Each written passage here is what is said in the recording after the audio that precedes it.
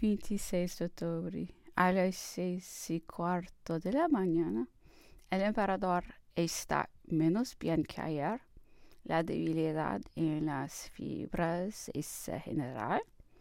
El frío en las extremidades se renueva continuamente, a pesar de todos los medios que empleo para disiparlo.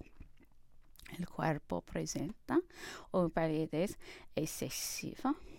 El 3 ha pasado Napoleón a casa del gran mariscal, donde se ha estado hasta las 6. Durante este intervalo le ha atacado una horripilación general acompañada de sed ardiente.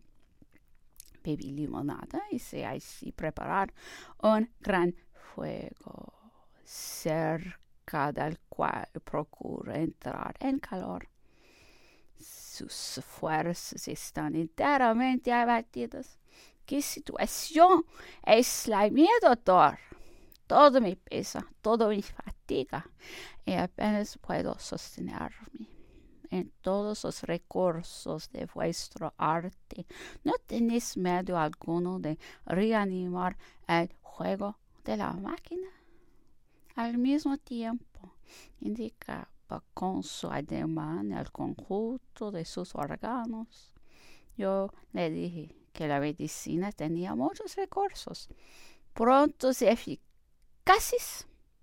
Pero, señor, el tiempo, sí, el tiempo, posterdiza el mal y la muerte lo termina.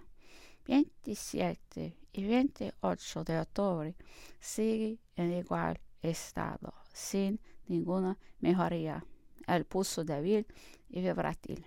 29 de octubre, sus fuerzas se debilitan continuamente, tiene un profundo dolor en el hipocondrio derecho, evacuaciones abundantes de materias de bastante buen color, pero que parecía no haber tenido una perfecta digestión.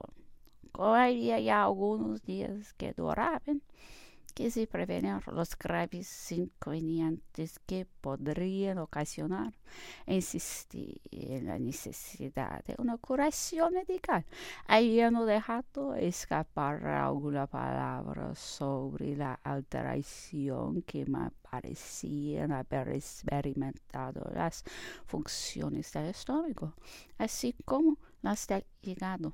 El emperador me replicó vivamente: ¿qué es lo que decís del estómago?